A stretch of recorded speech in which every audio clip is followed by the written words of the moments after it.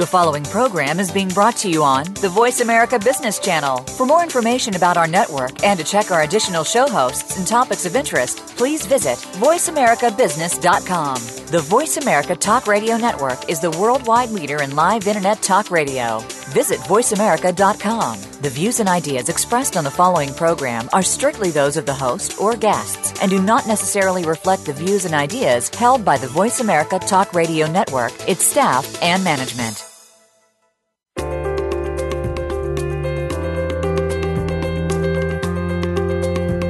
What are the most successful change leaders of today doing to deliver great results?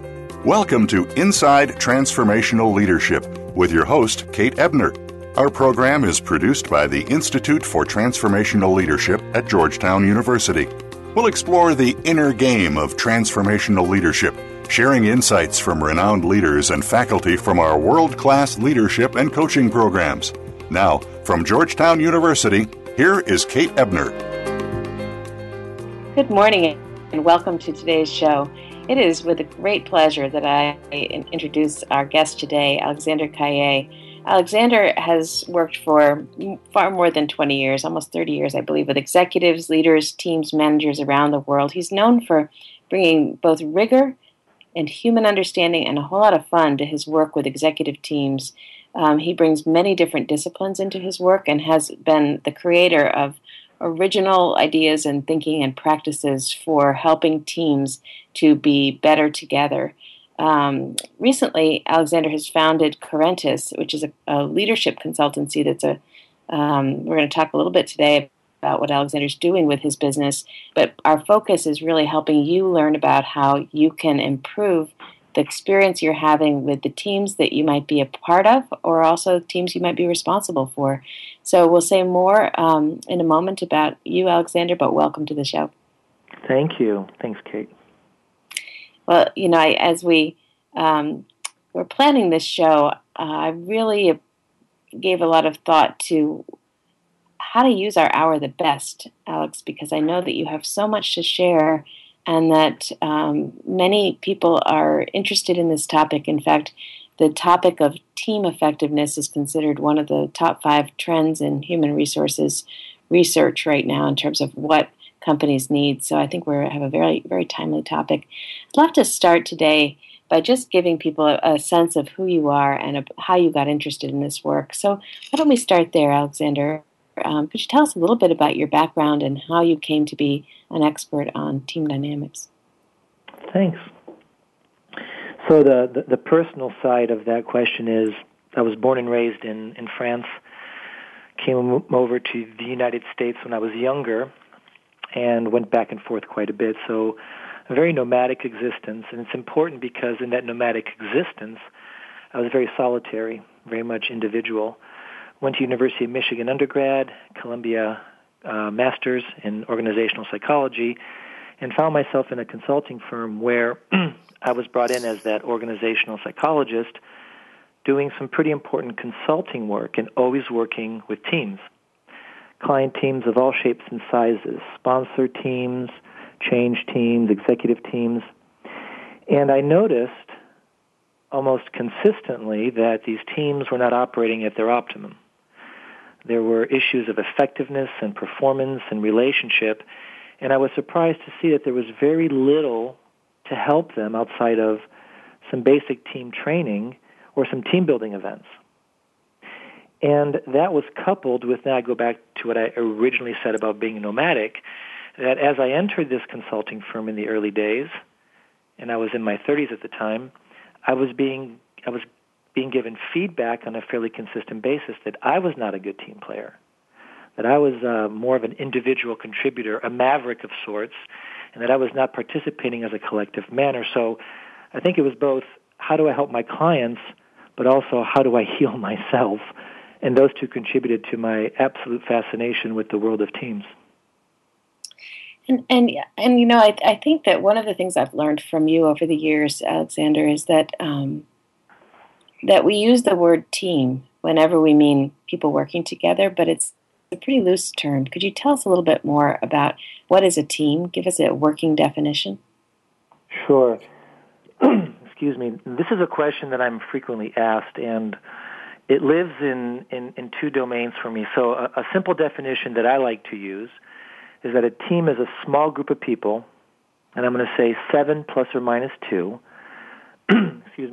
who work in collaboration and hold each other mutually accountable to achieve a common purpose and set of goals. So it's a small group. They work together, and they hold each other accountable to achieve purpose and goals. I think this is an important definition because what it points to is that teams come together not for the sake of being a team, or not because it's a good idea, but because they have something pretty significant to accomplish. There is a goal, there is a purpose, there is a mission, there is a direction they must take that by definition requires the collective talents of all and cannot be accomplished by the individual, by any one individual. And then what separates then teams from groups or working groups or leader-directed units is that the team must do real work together. There is a feeling called teamwork where you're in you're cohesive, working together, and it really is people rolling up their sleeves and getting it done together. That is a distinction. And as we'll talk later, we can talk about the role of the leader in those different forms, but that's the essence of what I call a team. Thank you very much. I think that's very helpful. And you know, as you were saying it, I noticed how much you were emphasizing each of the elements of that definition. And I think, you know, for those who are listening, that definition alone might give you a starting point for thinking about the groups that you're working with and whether or not they're really a team. Alexander, tell us more about the nature of your work. I think, you know, I am your colleague at Georgetown, where you teach in both the Transformational Leadership Program and also the Leadership Coaching Program, and have been doing so for more than a decade. I'd love it if you could, for the sake of our audience, talk a little bit more about, you know, this work that you do going in to work with teams. And what I'm wondering about is, you know, when do people call you and why? What kinds of problems do you see? Okay, let's start there. So the work that I'm known for and my colleagues are known for is what I would call a customized approach to helping a team grow and develop such that it can achieve a significant project, program, or initiative. That's important because teams or organizations call me when they want us to spend time, and we can talk more about the steps we take, but spend time with the team over a certain duration to help them develop, grow, become much more effective, but it's in service to a real organizational or business challenge. So there are teams typically that are facing something significant. It could be a merger, an acquisition, a turnaround, a restructuring, low employee morale, and the organization knows that the team must step up to accomplish this, and the team itself is not ready for it, is not set up for it, or is not behaving or working in a way that's commensurate with the challenge that they're facing. And the organization knows that they need more than a team-building event. They need more than a training. They actually need something live, in the moment, real time, over time, that's going to help this team build a sustainable change in capacity and capability to meet and achieve the challenge. So then, when you come in and you begin to work with a team, what are the kinds of things that you're looking for? As you know, what are the kinds of things that you often find? Right. So the challenges that I see with teams can be broken out into 4 basic buckets, and we'll talk about these one by one. The first piece is so many teams lack direction. They've either been around for a while or they're new, but they don't really have a clear sense of purpose or clear sense of precise, measurable goals. In other words, they don't exactly know what they're supposed to be doing, why they're there, what they're trying to accomplish. The idea of common purpose and performance goals is so critical because it is those two ideas that galvanizes and brings teams together, even if they've been there for a while. So you take the example of a long-standing management or senior leadership team who have forgotten exactly why it is they are a team, and they've devolved more into a working group who come together once in a while to share what each one is doing, but they've lost a sense of purpose. Matched into that first piece is roles, absent purpose and goals, then oftentimes members don't know what they're doing, what their contribution is, what role they should be playing, what they're trying to do for the team. That's a first set of issues that I see as prominent. The second set of issues has to do with the world of collaboration, where managing meetings, decision-making, problem-solving, managing conflicts, how do we work together? What are the tools and practices and methods that are really useful in teams? And what I find here is that many teams actually employ individual types of work practices to run teams. Leaders bring in the tools they use to manage individuals into a collective setting, and there really is no knowledge of collaborative tools. The third challenge I find is around mutual accountability, the idea that we own and are committed to this together, and we're in this together, that when we fail together, when we win together, and it's not a blame game or it's me versus you, it's together. And there are very few human resource systems which drive that behavior, so it has to be something that's built into the purpose and the goals. And the final one, Kate, has to do with good old-fashioned relationships and group dynamics. I find that so many people have interpersonal issues or relationship issues, and they don't have the tools to learn how to give each other real-time feedback or to express their concerns or to manage their conflict or relationship issues. So instead of managing them, they withhold them. That corrodes, and we have relationship breakdown. Well, it all sounds important, and it all sounds familiar. I'm sure people listening are thinking the same thing.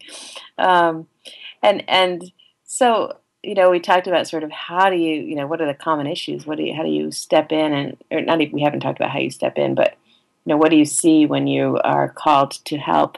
And I wanted, before we dive into that, I'd love to talk for a moment more about the concept of teamwork as a vital 21st century leadership strategy. And one of the things we talk about quite a lot at the Institute for Transformational Leadership is how do we meet the challenges of the day? And as I mentioned in the opening, working in teams is very much a strategy that organizations are leaning on. And yet, like so much of leadership development, there's not really a place where you go to learn how to be a good participant on a team, or how to be what a team really is. I'd love to just hear your take on why you think teamwork is so important, and particularly how you think it's being used in organizations today. That's a great question. Let me give you some thoughts on that. I think teamwork has always been present. I don't think it's a particularly new idea or modern idea. I think it's been around for a long time. I think it's just becoming formalized today, more codified, and more important. Now, why more important? I'll give you some reasons. One, today's organizations are more broadly connected. We are connected to a much broader spectrum of partners and alliances and customers, and even within our own organizations, to a broader geographic range. Our supply chains span the world. We find ourselves in more consistently now working with people who we're outsourcing to in India, with partners in China, and with associates in Europe, and we're on Skype calls and phone calls, and we have to work together to achieve our outcomes. So we're more broadly connected. Two, things are accelerating. It's a much faster world. And this acceleration means we need to do what we used to do much quicker, whether we're developing products, we're delivering services, we're manufacturing, we're going against the competition, and we're looking for programs to implement. It's fast. And the old siloed mentality doesn't work in a world where we need to be quicker. The other piece, I think, is that hierarchy in general is being challenged. The idea of flatter organizations, and the idea that within hierarchy, leader this idea of the sole leader running organizations is giving way to leadership as a collective act. Less hierarchy, broader collective leadership means we have to learn how to work together. And I'll finish by saying that, this acronym of VUCA, or world that is volatile, uncertain, complex, and ambiguous, those 4 words, which are present in many organizations today, drive business and organizational environments which by definition cannot be resolved by a single person. We must come together, use the collective wisdom of our organizations to face these VUCA environments and be able to be competitive or even, in some cases, just to survive. Thank you, and I appreciate your the distinctions that you've just given us. We're going to be taking a break in a few minutes, but before we do that, I would love to just hear you talk a little bit about maybe just give us a couple of examples or an example of a kind of team that you've helped. Just a short story. We have a couple minutes. Let me see. Let me pick a good one here. So I helped a team in West Africa that was a part of a fairly well-known NGO. And this was a team that was working in the West African region, coming from different affiliates within the NGO to come together in the region and run the region collectively.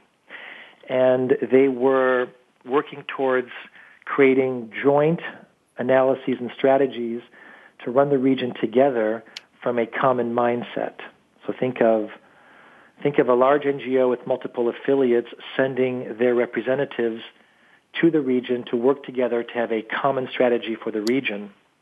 And this team came together to try to do that, but unfortunately, the home affiliates had different strategies themselves that they wanted to employ in the region. So this team was stuck between wanting to do something collective, with a collective strategy for all the different countries, yet they had very different agendas. And what ended up happening in the meetings they had every 3 months is that the meetings were paralyzed because these team members were stuck between what the home affiliates wanted, their personal agendas, home agendas, and what the region wanted was more of a collective viewpoint.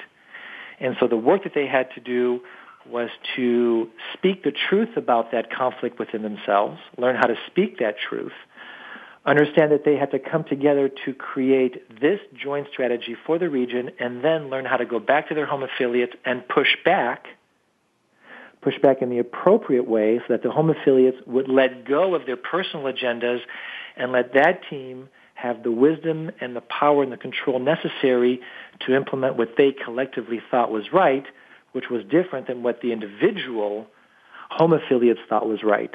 And that was about a year's worth of work to help them achieve that end. Thank you for telling us about that.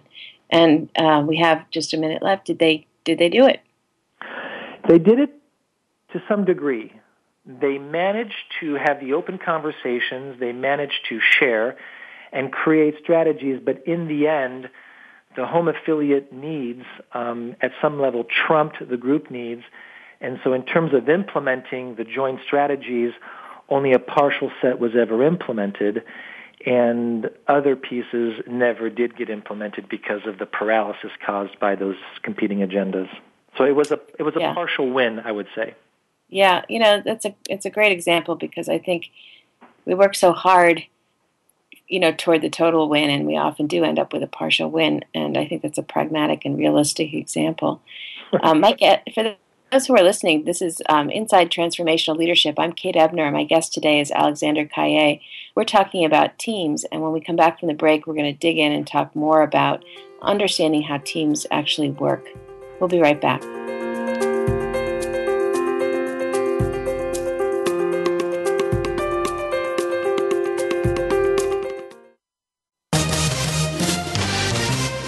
Stocks, bonds, investment opportunities, financial news, and talk. We can help. Call us now toll-free, 866-472-5790, 866-472-5790, Voice America Business Network. Founded in 2012, the Institute for Transformational Leadership, ITL, is an international center for inquiry, experiential education, and research about leadership in the 21st century. Our mission is to develop worldwide communities of transformational leaders and leadership coaches who are dedicated to engaging and providing the leadership needed for a more sustainable and compassionate future. We currently offer 2 cohort-based certificate programs, the ICF Accredited Certificate in Leadership Coaching and the Executive Certificate in Transformational Leadership.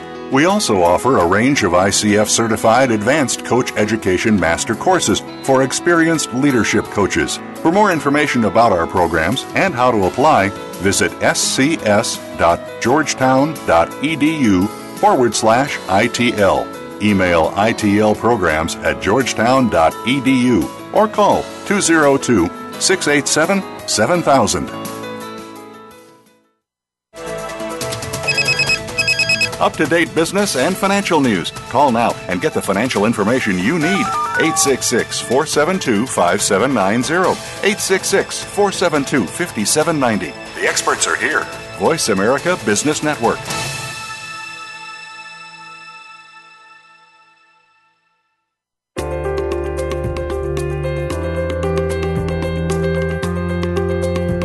You are listening to Inside Transformational Leadership, produced by Georgetown University's Institute for Transformational Leadership. If you have any questions or comments about our program, please send an email to itlprograms@georgetown.edu. Here again is your host, Kate Ebner.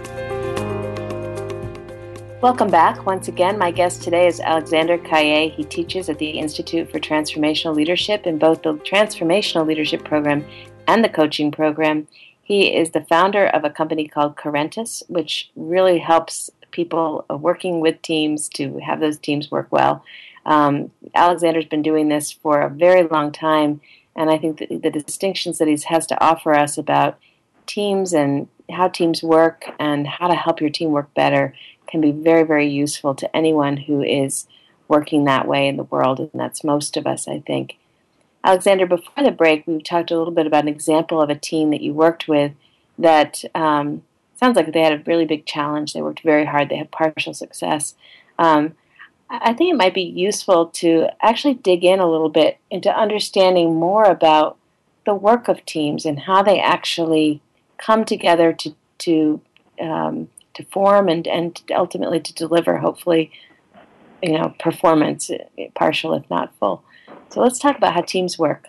Tell us about the stages of team development. Yeah, sure. So let's go to the very well-known Bruce Tuckman model of forming, storming, norming, and performing. There have been so many variations of that have been created since, but I think it's a useful traditional architecture to understand it, and we're going to play around with it a little bit. So Bruce Tuckman did this work in the 1950s, I believe, observing military teams, and in doing so, he observed that there were some very consistent phases of development teams went through. This has been debated, by the way, and we won't be here to debate it today, but in the beginning he said, and we say today, and I believe, that teams form. They come together. There's sort of a birthing process of coming together, understanding what are the goals, what's the purpose, what's the mission, what are our roles, and this chartering process which launches the team. And if the team has a bit of subtlety to it, it'll also be about learning who we are and learning who the members are, etc. And so the team takes off and starts to work. And then what he noticed and what we noticed today, and also I believe, is that then at some point teams run into trouble. There's some uncertainty that occurs. There's, call it storming, some breakdowns. There are some issues. There's too much work. There's not enough structure. Things aren't happening the way they were supposed to. It's taking too much time. And the process feels a bit chaotic. The leader may not be, using his or her role in the proper manner. Decision-making breaks down, etc. And that storming phase of uncertainty can last a long time, and it can actually kill teams. There are plenty of teams who've died on the vine because they never got through storming, or they've painfully stayed in it for years. Interestingly, storming should lead and could lead to a process called norming, also known as leveling, where the team realizes it's time to put in some processes, some practices, and some methods and some protocols to get ourselves out of this mess. And the processes, the methods, and the practices and the protocols are around how we're going to run our meetings, how we're going to make decisions, how we're going to plan our time, also how we're going to talk to each other and give feedback, so they're both on the relationship side and the work side. And if norming goes well, then the team may perform and enter into a great period of performance and production and output. And that's wonderful. And that's where Tuckman left it for many years, forming, storming, norming, performing. But later, two other phases were added, and I think these are really important. The first phase was dorming, that came after performing, and after dorming was transforming. And why I believe they're important is because it's actually in dorming that I'm frequently called. Dorming is the idea that once you've performed for a while, we get complacent, we stagnate, we go into groupthink, we lose the discipline, we rest on our laurels, and the team enters into a period of confusion, not so much chaos, but distraction, and stagnates. And dorming can be dangerous because if it's not fixed, the team can lose its innovative power, its creativity, its ability to create. Excuse me, Kate. Which means it has to go into transforming, which is it has to revitalize itself. And it has to either revitalize itself or go away. And the revitalization process is important because repurposing it, re-goaling it, reforming it can give it that energy boost to bring it back into the life cycles and give it what it needed to get out of that very stagnant phase. So think of it as forming, storming, norming, performing, dorming, transforming. Also understand that those aren't linear. You could be performing, your budget is cut, you're back to storming. You could be norming, 2 members leave, 2 come on, you're back to forming. It's a very malleable model, which is definitely not linear. And why do you think we need to understand team stage development? How does it help us? Well, I think it helps my clients, and it's helped me personally in 2 ways. The first is that by understanding them, teams can realize that they're not abnormal, that there's this observable, consistent set of phases that most teams go through, and it can create a sense of relief that, oh, we're not crazy, we're not abnormal. Most teams go through this. And secondly, if you know what phase you're in, you know what you might need to do to get to the next phase, because there are very clear methods and practices to get from one phase to the other. So 1, it's okay, relief. 2 is roadmap on how to progress. And, it sounds very orienting, actually, to be like, okay, here's where we are, here's where we aren't. I'm struck by the dorming stage and your comment about sort of that's often when you get called.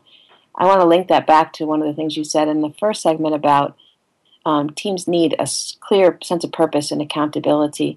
When you're reforming, because you're at the dorming stage, is it about reconnecting to that purpose? I mean, what's involved in reforming?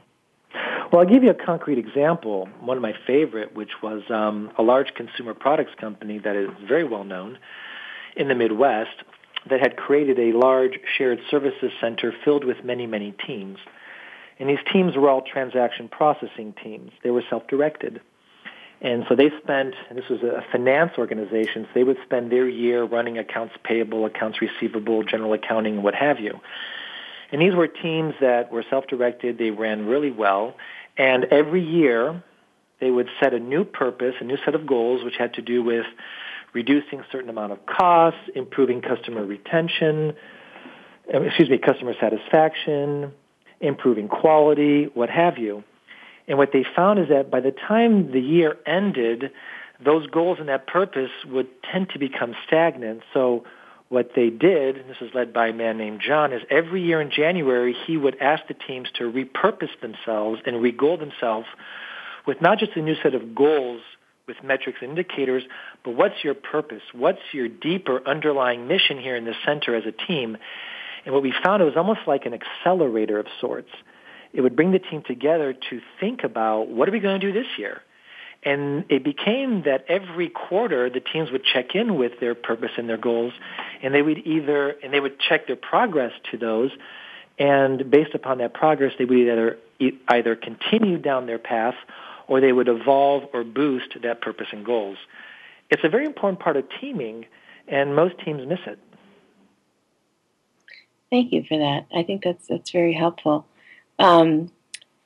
So teams are forming and storming and performing and dorming and transforming and redoing it all and back and forth.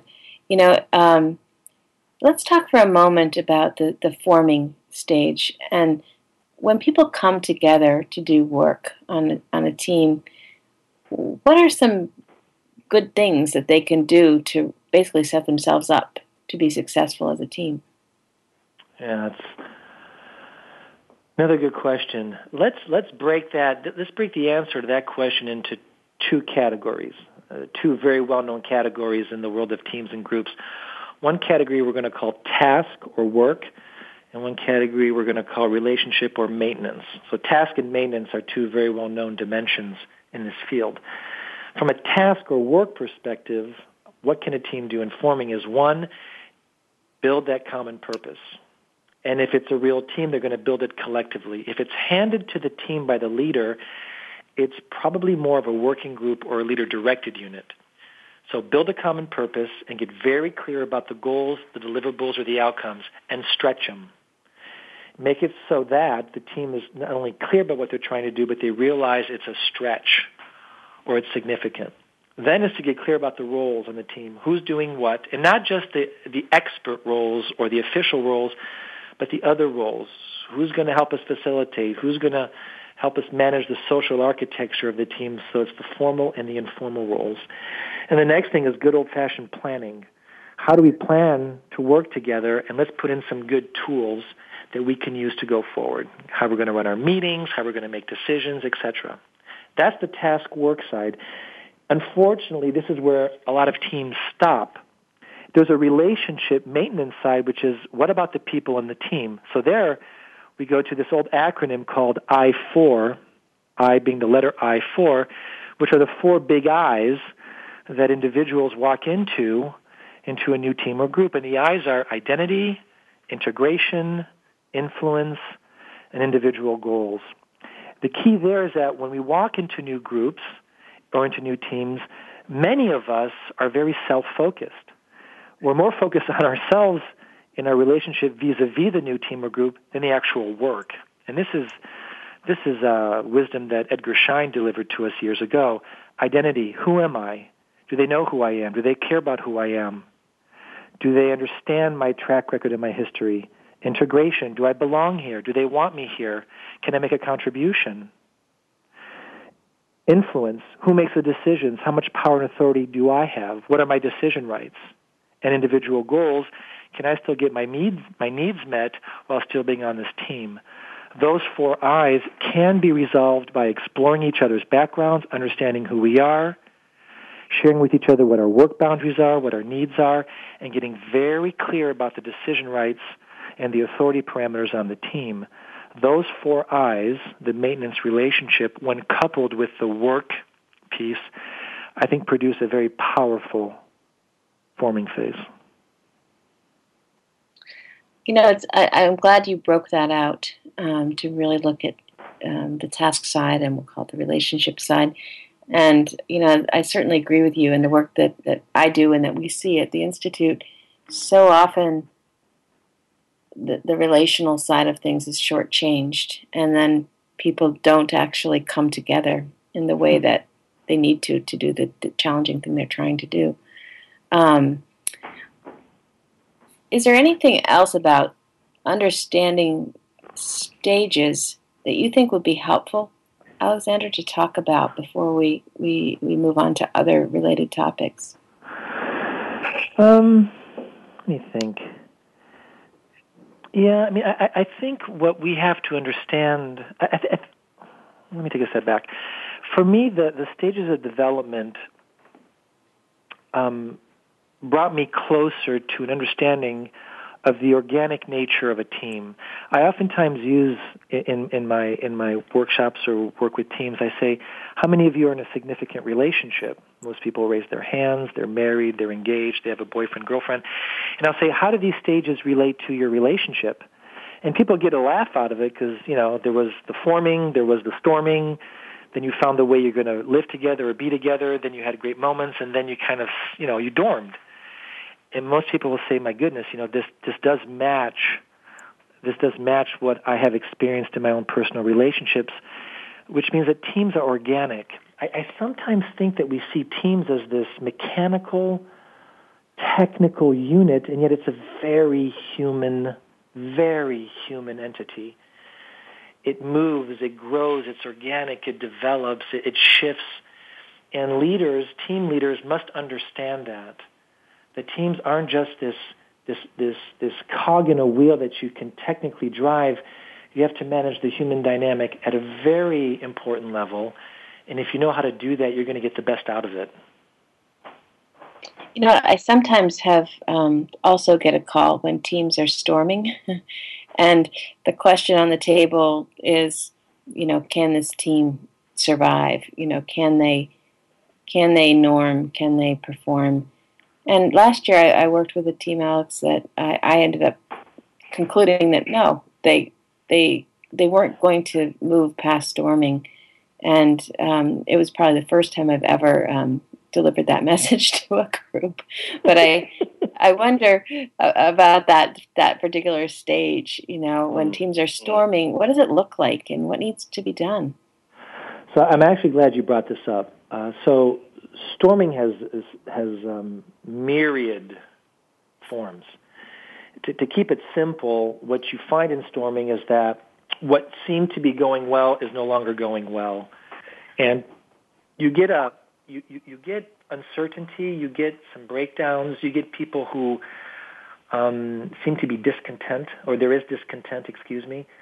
There's this sort of subversive conflict. People aren't happy. There's grumbling. People are reactive, intense, and what you sense is, what's going on? Like, why can't we get stuff done? It is a phase where you realize that the team itself did not get its ducks in a row or did not get the practices and methods necessary to do its job, and it becomes overwhelming. The other thing is that if those 4 I's of identity, influence, integration, and individual goals was not properly managed, people can still be in a phase of they don't know who I am, they don't care who I am, I don't know what I'm doing here, I don't know what my contribution is. So those 4 I's are lingering and they're festering, and it adds to the overwhelm felt by a lack of planning and structure. What I find is fascinating about this is that oftentimes the solution is let's go do some team building, which is analogies and roles, or it's let's put more structure, when actually what's needed is that people need to just be able to speak their truth.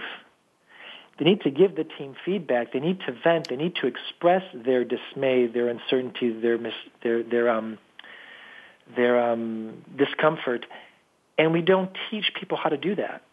So in the absence of a way to do it, they hold it within. It corrodes, and it further deepens the difficulties in storming. So I have often found that the solutions don't lie in more structure or planning, but they lie in teaching people how to have difficult conversations and to speak their truth in a safe and constructive manner. That's great. Thank you for that. We're going to take a break right now. I'm delighted that we have one more segment, Alexander, so we can really talk about performing and how to get to the place where teams are working well together. This is Kate Ebner. You're listening to Inside Transformational Leadership. My guest, Alexander Kaye, teaches at Georgetown and is giving us some really important distinctions. We'll be right back.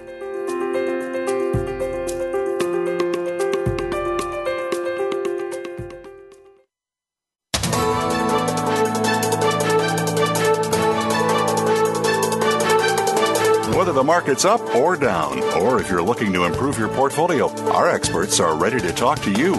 Call now. Toll free, 866-472-5790. That's 866-472-5790. Voice America Business Network.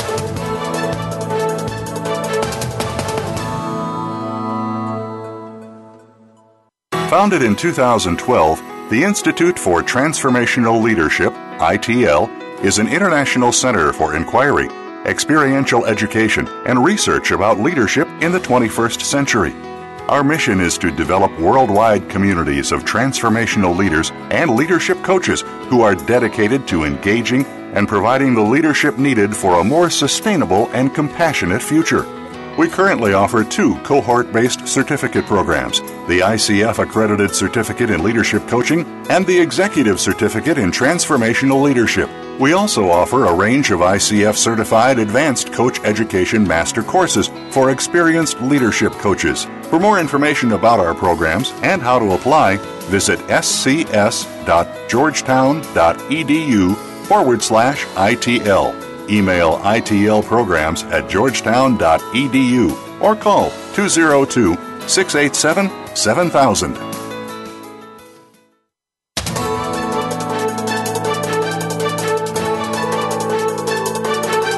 Whether the market's up or down, or if you're looking to improve your portfolio, our experts are ready to talk to you.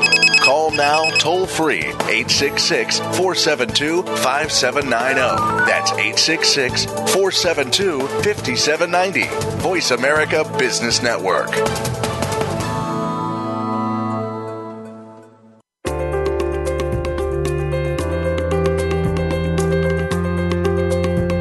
You are listening to Inside Transformational Leadership, produced by Georgetown University's Institute for Transformational Leadership. If you have any questions or comments about our program, please send an email to itlprograms@georgetown.edu. Here again is your host, Kate Ebner. I'm back once again with my guest, Alexander Kaye, and we wanted to look at this. We just were getting before the break into this topic of where teams struggle, and what my observation is that if those relational pieces aren't in place, if they haven't learned who's in the room and how to trust each other, what's expected and clarified roles and all of these things we've been talking about, things really can break down. One of the places where I see breakdown is actually in terms of decision making.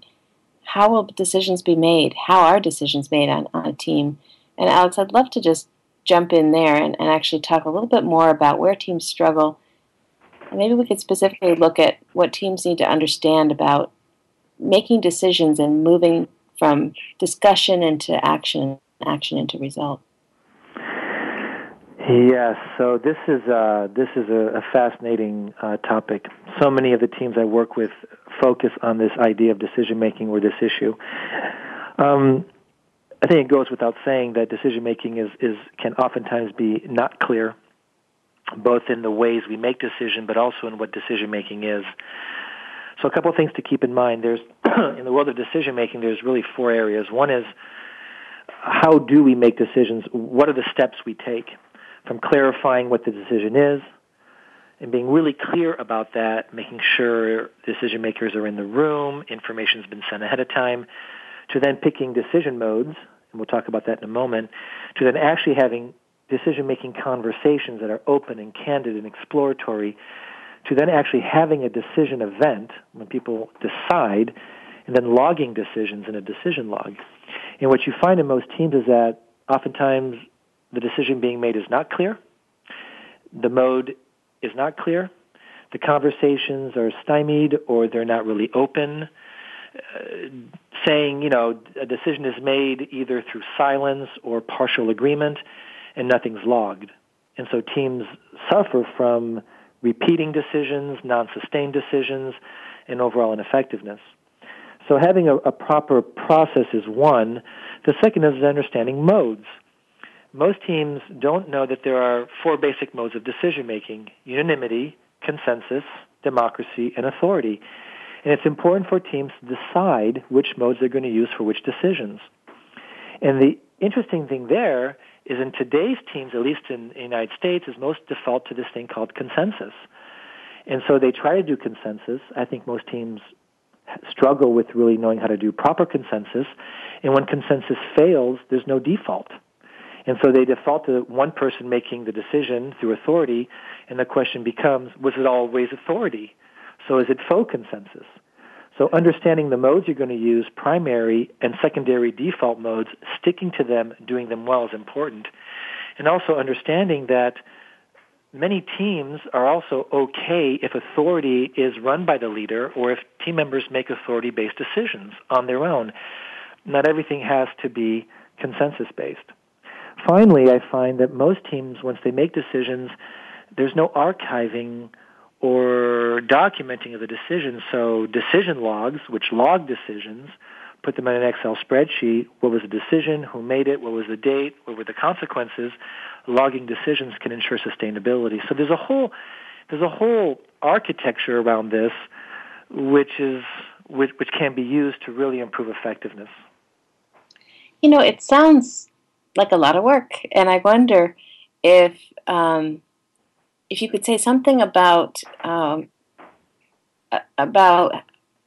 how a team that understands its decision process and uses decision logs and some of the architecture you've been describing, how are they different than a team that doesn't?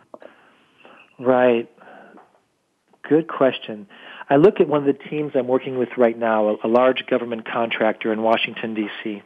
This was a big issue for them, and it took them quite some time to get the hang of it. So in the olden days, they would come into a meeting, and the meetings were a little haphazard, a lot of PowerPoints, discussions, and then they'd get to the end of a session, and the leader would say, okay, so do we agree on this? Some people would say nothing, some people would shrug, some would say yes. He'd go, okay, agreed, and off they'd go. And then they'd come back 2 weeks later, and they'd revisit the decision, or people had forgotten, or it wasn't made. And in the meantime, people went off and did their own thing based upon their own interpretation of the decision, so there was misalignment, and the team did not appear as a leadership team to be together and focused. Today, when a topic is brought up in a meeting, ahead of time, they've written on the meeting, decision to be made. Things are prepared, the information is there, decision makers are there, and they'll call out, okay, we're going to go from consensus to authority.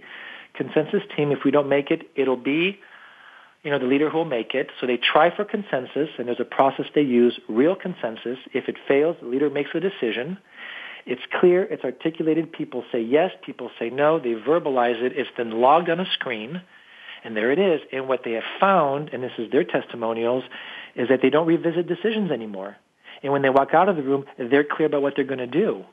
And they stay aligned. And in the organization, there's been this rumor that the team seems more together, that decisions are being made, that there's a lack of misalignment and confusing signals sent by the various members.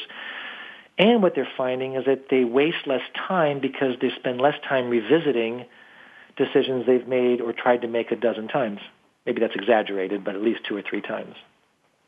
Thank you for the example. I think that really helps illuminate the way this work pays off, I think it caught my attention a minute ago when you said, decisions are made and then nobody remembers them, or they all sort of drift off after the meeting and so on. And I think that brings me to this topic of accountability.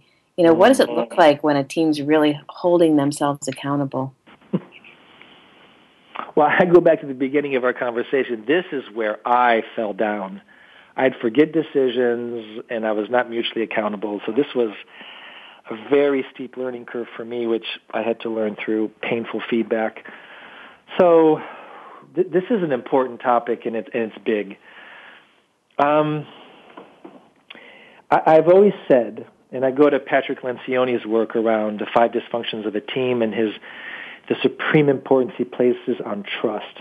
I totally agree with that. A team of people coming together to achieve purpose and goals must be masterful in the art of promise-making and promise-keeping. That builds the trust required for the team to progress. When we make commitments to each other, either to take an action, to follow up on something, to deliver whatever it is, we state ourselves as accountable to others in the team to do it. It's a promise. And it is so important for us to keep those promises, or if we can't keep them, to proactively renegotiate those promises so that team members know. What doesn't work is not delivering, not fulfilling, and not saying anything about it, and worse, not cleaning it up. One thing is not doing it, the other is not even cleaning it up or addressing it. The minute we break a promise and it's not addressed or swept under the rug is the minute trust breaks down and disrespect occurs, and it's that minute that we start to get issues in performance. So what I call mutual accountability, which is, Kate, you and I are on a team, and I say, Kate, I'll get that done. That promise to you as a team member is critical. And I know that you depend on it because others depend on it, and we're going to make sure it gets done. And if it doesn't get done, you're going to follow up with me, and you're going to ask me what happened, but you're also going to ask me what happened in the team or with me, Alex, that this happened to you. That mutual accountability, that questioning is the essence of teamwork. We've got to explore why it's not working to make improvements. If not, we breed or we sow the seeds of disrespect and lack of performance. Mm. And, I'm back in my mind to the point you made earlier about how important it is to basically learn how to have difficult conversations, to be able to say what you're noticing, what you're concerned about, to ask for what you need, to call out where there's breakdowns, and have the stamina probably, or the courage as a group to hear and receive that without shutting down or getting defensive or having it become a dysfunction. I'd love it if you could just share as a team coach a little bit about how do you work with teams to really help them develop these aptitudes? Sure. So when I entered the world of team development many, many years ago, I noticed that the two avenues was one, team building, so you'd go do off-sites and games and analogies, and the other one was team training, which seemed to be dry, theoretical sharing. And I kept working with these teams, realizing, what are we doing in the moment? Like, why aren't we doing something now as the team's really working? Why are we going off-site to run analogies or games? And so back in those days, I developed the concept of team coaching, which is what Corentis is known for, and what I'm known for. We call it the killer app of team development. And what it basically is once we go in and meet the team and we diagnose and we do interviews, we come away with an understanding of what are the task issues and relationship issues they want to work with. Then the team decides what it wants to do for 3 to 12 months. And then we use some consulting, some facilitation, some training, and some coaching to help them. So let's say decision-making, we can teach them what other companies do with decision-making. That's consulting. We can train them on decision-making tools. We can actually take them through it as facilitators. But the most powerful work we do is we sit there and we observe and we notice them as they're trying to make a decision. And from a coaching modality, we say, stop. What are you noticing about the way you're working now? Real time, real work. And that intervention, we call it a move, a coaching move, leaves such an imprint because in the moment they have to take a look, self-diagnose, and go, we're not doing it. And I'll say, well, what's going on? And the wisdom of the team shows up, and I'll say, what do you want to do about it? And teams self-correct. That self-corrective faculty that most collectives have allows them to make their own change in the moment and own self-correction, and that leads to better performance. And it's sustainable versus going off-site and role-playing decision-making. You're actually doing it live. They make a correction. They make a decision. They go, holy cow, we just did it. That team coaching mode is, to me, the most powerful way to intervene as a team services provider. And what I'm loving about the way you described it is that this idea of the wisdom of the room, you're helping people notice what's going on, talk about it in the moment, and course correct, to use your words. And so it sort of breaks down the the buildup of dread or issues because it's happening in the moment. Is that right? It's totally right. And this is what I found over the years. When I first started to do this work, I was told, you're crazy. You can't do that. That's like group therapy. It's taboo. And I thought, well, it's not group therapy if we keep it to the present and move to the future, and if people just diagnose what's happening here and they put corrective action. And here's what I found. People don't know how to do this. It's not a muscle that many teams have. We keep it quiet. But the minute they're allowed to do it, this collective wisdom, this pent-up, unspoken understanding gets spoken. And I find, humbly speaking, that the wisdom of the teams, the wisdom of the group is overwhelmingly there. They know what's going on. They always have. They've just never been given a space and a way to voice it. They'll say it. Every time we get to a decision, we tend to do a tangent. Or every time we decide, we don't really decide, and they say it, and by virtue of saying it, they experience this rush of, whew, and because they spoke it, not me, they know exactly how to correct it. They may need help with a tool or a practice, which I can deliver to them, but they take it, they adapt it, and they do it, and they become self-sufficient. And I think that's the art. We want the teams to become self-sufficient as quickly as possible so that they can manage their own growth and development and not rely on the consistent calling on a facilitator or a consultant to bail them out or help them. Well said. I think that's a great point to end. And we only have a few more seconds, actually, Alexander, and yet I know people who are listening will want to be able to sort of follow your work, read your blogs, know more about you. Where will you send them?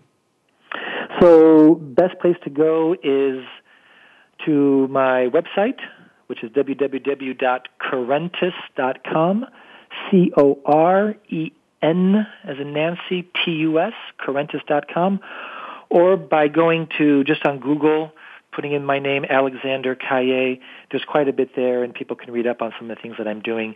But we're going to centralize everything to Corentus, so that's the best place to go, Kate. Thank you. Well, I want to say thank you, actually. It's been a really rich and thoughtful conversation this morning, and I know it will be helpful to others. It certainly is helping me, actually, as I think about the teams that I'm a part of. So thank you for joining us. You're so welcome. Such a pleasure to be with you, Kate. Have a great week, Alexander.